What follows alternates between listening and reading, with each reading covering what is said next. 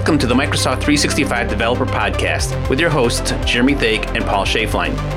Each week, you'll catch us speaking to expert developers about new tech, lessons learned, and opinions in this space. This week on the podcast, I am delighted to welcome Gary Trinder. Welcome, Gary. Hi, Paul. Thanks for having me. It's certainly my pleasure. And so I know there's a subset of the group who's in SharePoint and knows who you are, but for the rest of the folks, will you introduce yourself? Yeah, sure. So my name's Gary Trinder. I'm from the UK. So I'm a solutions architect by day. I work for a Microsoft Gold partner called CPS. Other than that as well, I'm also a member of the Microsoft 365 Patterns and Practices team, PMP. With that, I'm a maintainer of one of the open source tools, the CLI for Microsoft 365. And I'm also a Microsoft MVP for Office development as well. Excellent. And the reason I got you on this week was because I saw a tweet, I don't know if it was you or somebody else, but they mentioned how use the CLI in a container, and that pricked my interest because I don't know anything about containers. And so off we go. Paul gets to do a little education, and I'm hoping everyone else finds it useful as well. So first of all, what does this mean, containers? Well, I guess, containers is a term that's been kind of bounded around for quite a while. And it's one of those kind of bits of technology that kind of gets confused. But I guess to kind of distill it down into its simplest form, a container is basically a way of running an application that has been pre-packaged. You can create an image of your application. In normal sense, that's code, right? But your code has dependencies that it needs to run, which might be a framework or it might be an operating system as well. So what we can do with containers and technologies like Docker is we can bundle together all of those things into one package. CLI for Microsoft 365 has dependencies. It is written in TypeScript. It runs on Node.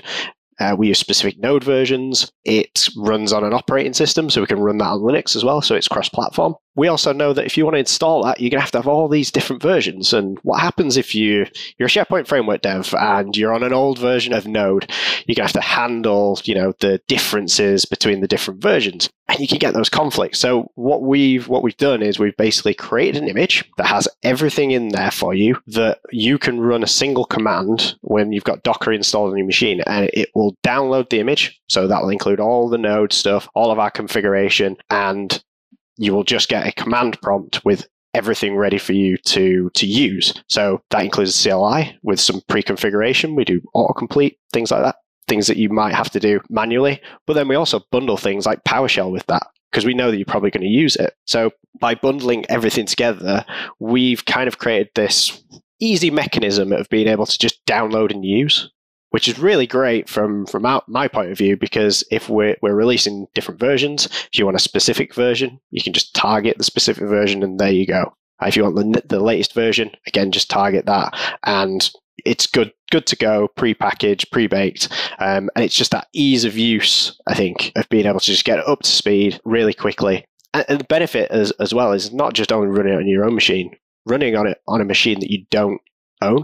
DevOps, perfect example. People using DevOps and you've got build agents, they're running in the cloud, Microsoft hosted. Do you want to spend all of your time creating numerous steps to just install all the dependencies, or do you want one step that's going to do everything for you? Probably going to go with the easy route, right? Because we're all a little bit lazy. We like the easy route. Well, work smarter, not harder, right? Exactly. Smarter, not harder. So that's what the technology allows us to do, provide that pre-packaged delivery. And with it being a container, it runs in isolation on your machine. So you can have many of these running, and it's not kind of going to take over and clutter your own machine with all sorts of weird and wonderful frameworks that you might not know all the ins and outs of and want to have all over your machine. So thank you for that. That's great. And there's a lot of threads in there I'm going to tug on. So first, you said Docker, and I'm assuming Docker is some kind of host application, kind of like a VMware or Hyper-V. Is that fair enough statement? Yeah, pretty much. Yeah. So kind of like it's like a virtual machine, but it's a lot more lightweight. So with a virtual machine, generally you've got like the operating system and you've got the disk and everything to kind of handle. And it looks like a machine, it's got RAM, it's got disks and all that. With Docker, it basically abstracts that away. So you can be on, let's say you're on Windows, but you want to run something that is based on Linux, right? You've got an option. You can either spin up a Linux VM in Azure and all of the resources that go with it, or you could use Docker and just say, I want a container that has whatever flavor of Linux that you want, maybe Ubuntu, and just run that on your host machine with access to your main disk.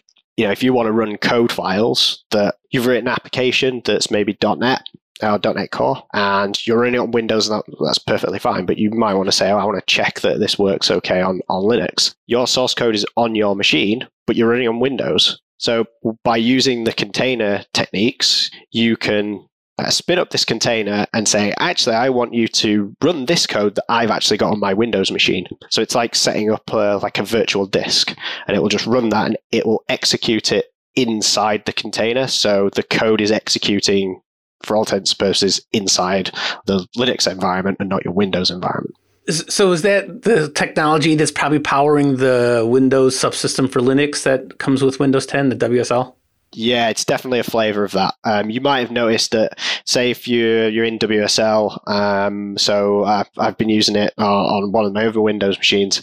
So I'd have Ubuntu installed in there, and if you fire up Visual Studio Code from inside the WSL terminal, you'll see that it's running inside that environment, and it's that kind of technology that is allowing that seamless access, if you like, between the different operating systems. So yeah, it's a very similar technology. Okay, and now, so we've said Docker, and I know at least there is a Docker application. So if I want to do this on my machine, I have to download the Docker app and then download the container image. I guess I want to use the right nouns here. Yeah, that's exactly it. It's that, yeah, by removing lots of other dependencies, you still have a dependency right somewhere, and that dependency then becomes Docker. So if you go to, I guess it's docker.com, there's installers for all the different operating systems you want to run the Docker engine on. So, that's all covered. It's cross-platform, Windows, Mac, Linux. And what that essentially does is it puts the runtime onto your machine. So there's a CLI that's installed, Docker CLI. So you can go to the command line, use Docker run as the command, and reference an image. So if you want to run CLI for Microsoft 365, we've got a particular package name. So it's M365 PMP /CLI Microsoft 365, and then a tag name at the end. And that tag name is generally the version that you want to use. When you execute that, Docker's going to take that command and do a couple of things. First, it's going to say, have you ever downloaded this image before? If you have, then it will just start because you've got everything there. If you haven't, it automatically starts to download that image from the Docker Hub. So that's where we publish our images.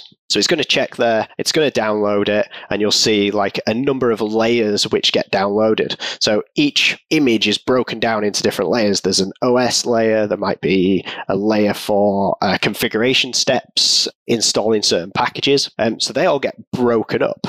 Once that's finished, the container will be executed, it'll be running on your machine. You can then start to, run the commands. What I really like about that, and the reason why I mentioned about the layers, is an image can be quite big. So for the CLI, it's about 100 meg, just over 100 meg, and then it expands out. So obviously, if you've got lots of different versions, you hope it's going to be nice and efficient with the disk space, right? Otherwise, you're going to have to go out and get some more storage. What we then do, because we only change a particular layer for every version, which is the npm install, when you do the next download for the next version, it will look at all the layers and go, hang on, I've already got all of these, so I don't need to re-download them as a full thing. I'll just download the difference, and then I'll execute that bit with everything else that I've got as well. And then if you don't need it anymore, you can just remove the image, and that's it. Very, very cool. You mentioned I could do this in Azure DevOps or a build agent, right? And so does that mean the build, or you said Microsoft hosted agent already has the Docker CLI installed? Is that how that works? Yes. Yeah, the engine's already pre-installed. So there's Docker commands in there that will allow you to access the Docker Hub. So, you Microsoft go into the hub and downloading it for you. So then you get the benefit of the speed of a data center, right? Which is great. But yeah, a lot of the CI/CD services have Docker pre-installed. For CLI, we used Circle CI for a while. That had Docker in there as well. We actually moved to GitHub Actions recently. Again, it's the same. We've got the Docker CLI is on there as kind of like a standard tool. So generally, you'll find it installed. Okay, and so typically, like we use CI/CD obviously for stuff, and using some CLI commands to publish SPFX packages to the app catalog in our test environment, right? And so do I need to then have some fancy Docker command that says run this script file, or is it just like an environment or a task setting that says, here's the script that was PowerShell, but now it's Docker, or how does that work? Yeah, so with Docker, it's basically saying, run this image as a container. So give me an isolated environment with everything that this script needs to run. And that, again, it might be PowerShell, it'll be CLI because you're using that for commands. There's a couple of ways of doing it. You can go into the container if you like and actually on the terminal line. But if you're using scripts, that's something you've already got, you can add that script as an argument to the Docker run command. So you're effectively saying, run this container, but execute this script inside of it, and then just run. So with that, if you've got authentication that you need to do, you want to pass things into the container, they just go in as arguments as environment variables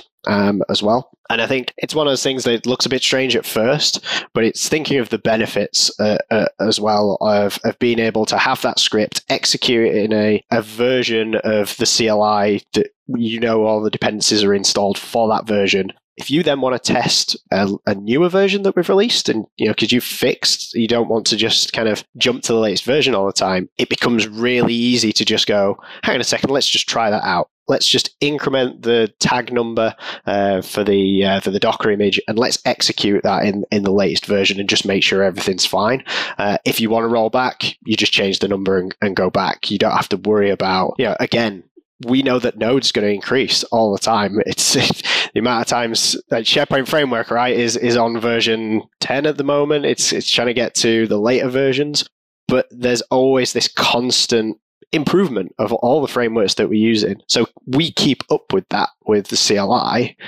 And by doing it this way, you then don't have to, because we know that we're running the CLI on a particular version of Node that is going to work, and we've tested against it.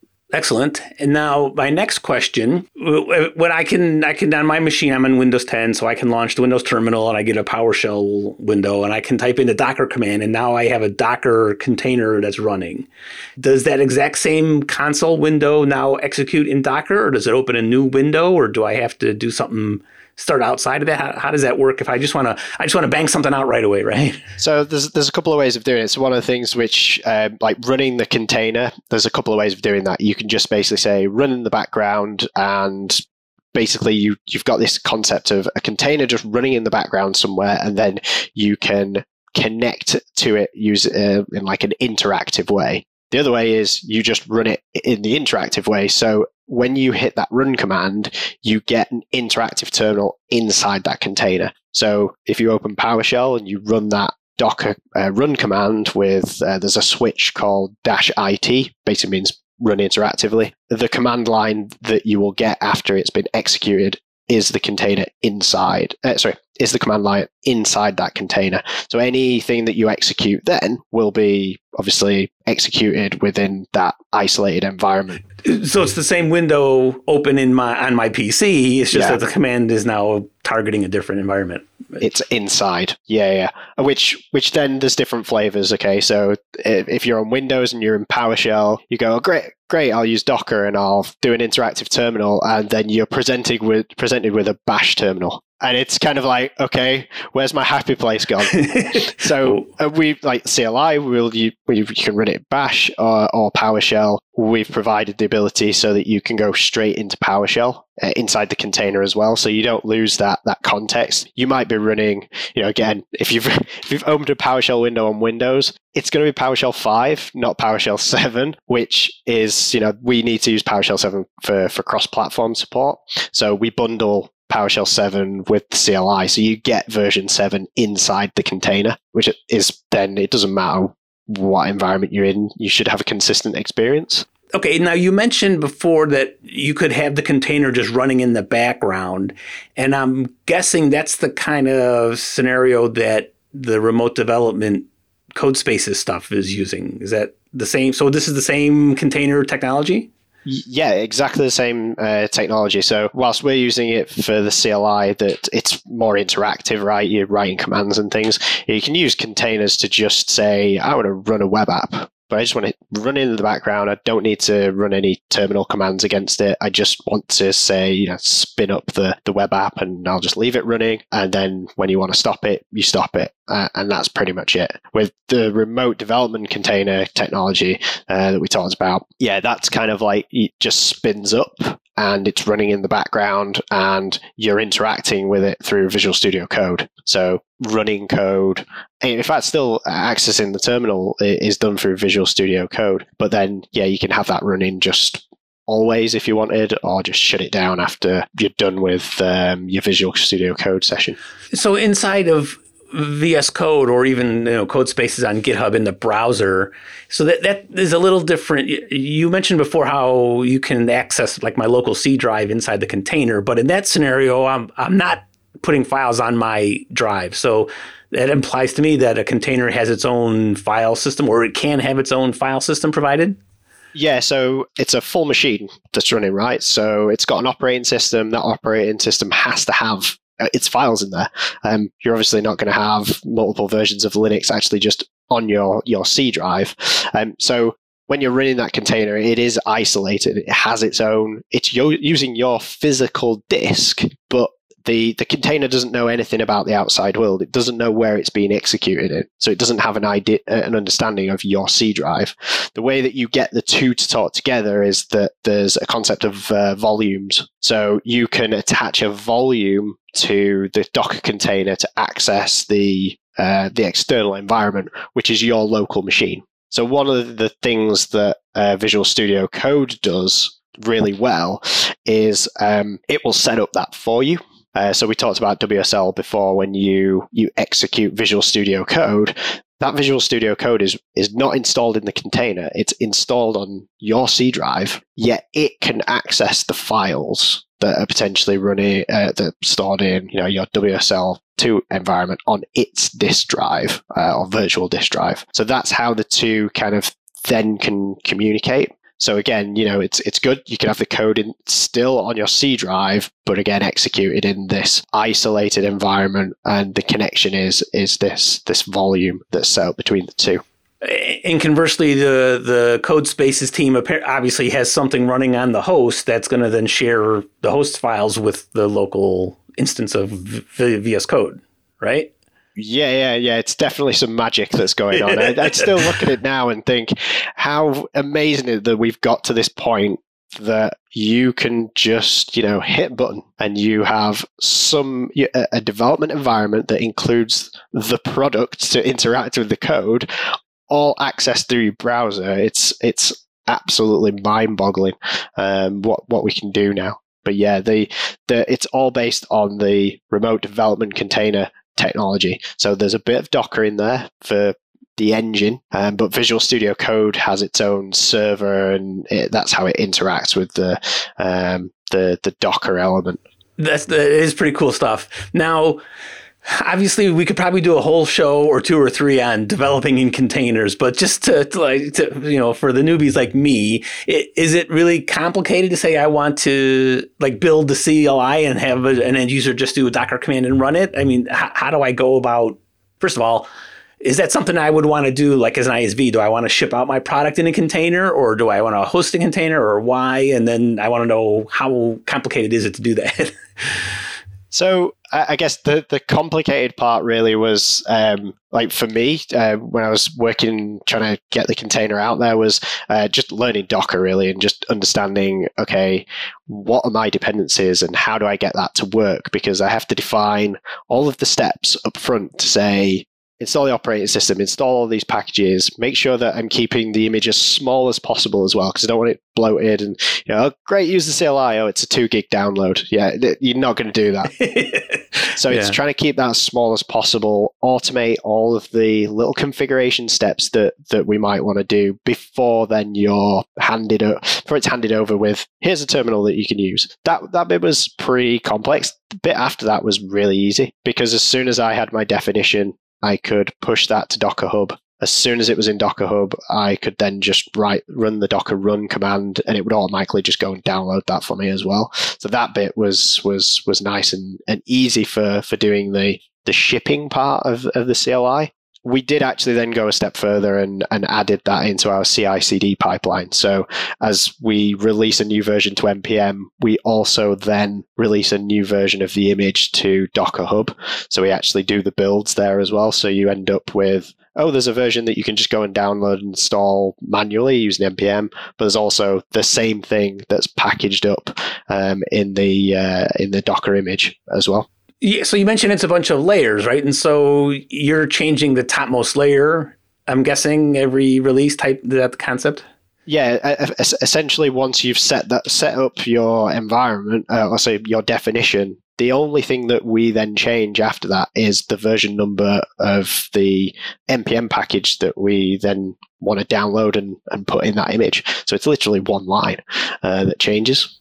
Oh, so the Docker Hub image doesn't necessarily have a copy of the CLI. It has a packages.json file, and it runs a kind of. Yeah. Okay. Conceptually, right?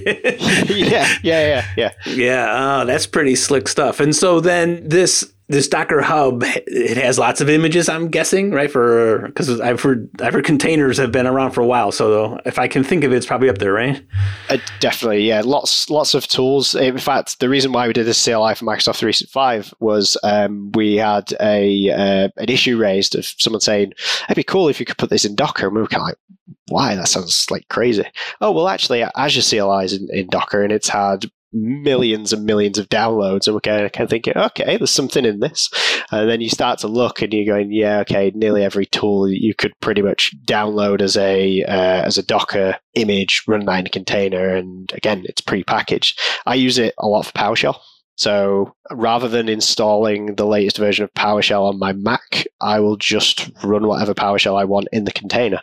It just once you know what the command is to just start the container and just kind of bash some commands out, it becomes really easy and really quick. You don't have to, like you say, it's that headache of not having to worry about, am I going to have to rebuild my machine in a couple of months because I've installed X number of frameworks. I have a real life scenario here. For somehow the PowerShell Gallery is not running on my machine. If I try to install a module, the Microsoft Graph PowerShell commandlets or the Azure, I get a message that says that the NuGet package provider is not installed. So then I install that, and it tells me there's no repository installed. And then I say, well, okay, set up a repository, and it says NuGet's not installed. I'm in this recursive circular pit of failure. And so now I'm just curious. Maybe I just install a container version, and then I don't have to worry about getting the PowerShell Gallery connected on my machine, right? Maybe so. Yeah, and that's the kind of the way to look at it, right? Is like a lot of people say it seems like a lot of work, but actually, when you look at it, it isn't. There's certain peculiarities that you have to kind of work with, like the whole kind of, I want to access a script on my local machine, therefore I have to set up this kind of volume, which can be a little bit strange. But once you understand kind of like the basics, there's only like a few arguments that you really need to pass into that run command. So it's definitely worthwhile learning. Yeah, and that becomes a profile script, right? So when you launch the terminal and it runs the profile script, you're ready to go, right? Yeah, it's automate as much things as possible, and yeah, automating framework and tool installs is definitely a nice way of looking at this. That's terrific stuff. So is there anything new and exciting on your roadmap for the container bits or the CLI bits that you want to share, or is it really more of a see what comes in through the issues list?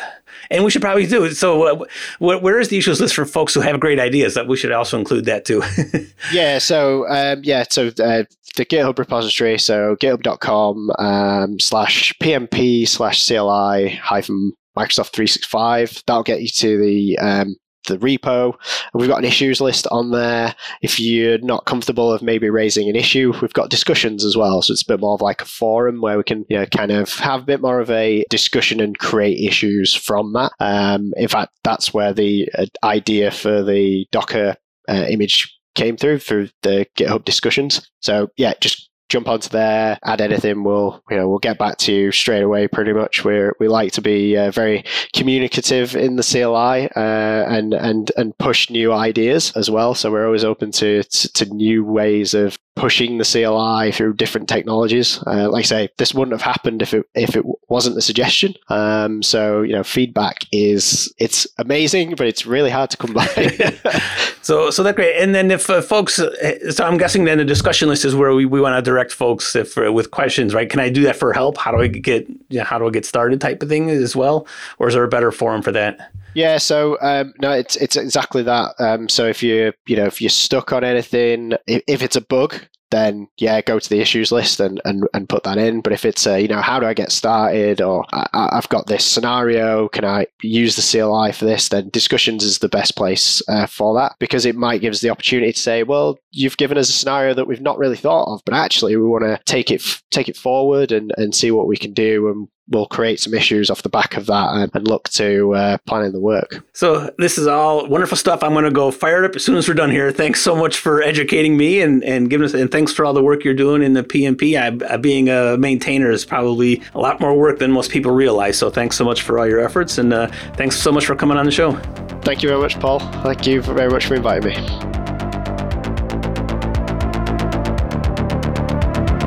Thanks for listening to the Microsoft 365 Developer Podcast. Please follow us on Twitter at M365DevPodcast and check out our show notes at www.m365devpodcast.com. To help us spread the word, we'd really appreciate it if you could retweet our episode tweets and give us a review on iTunes.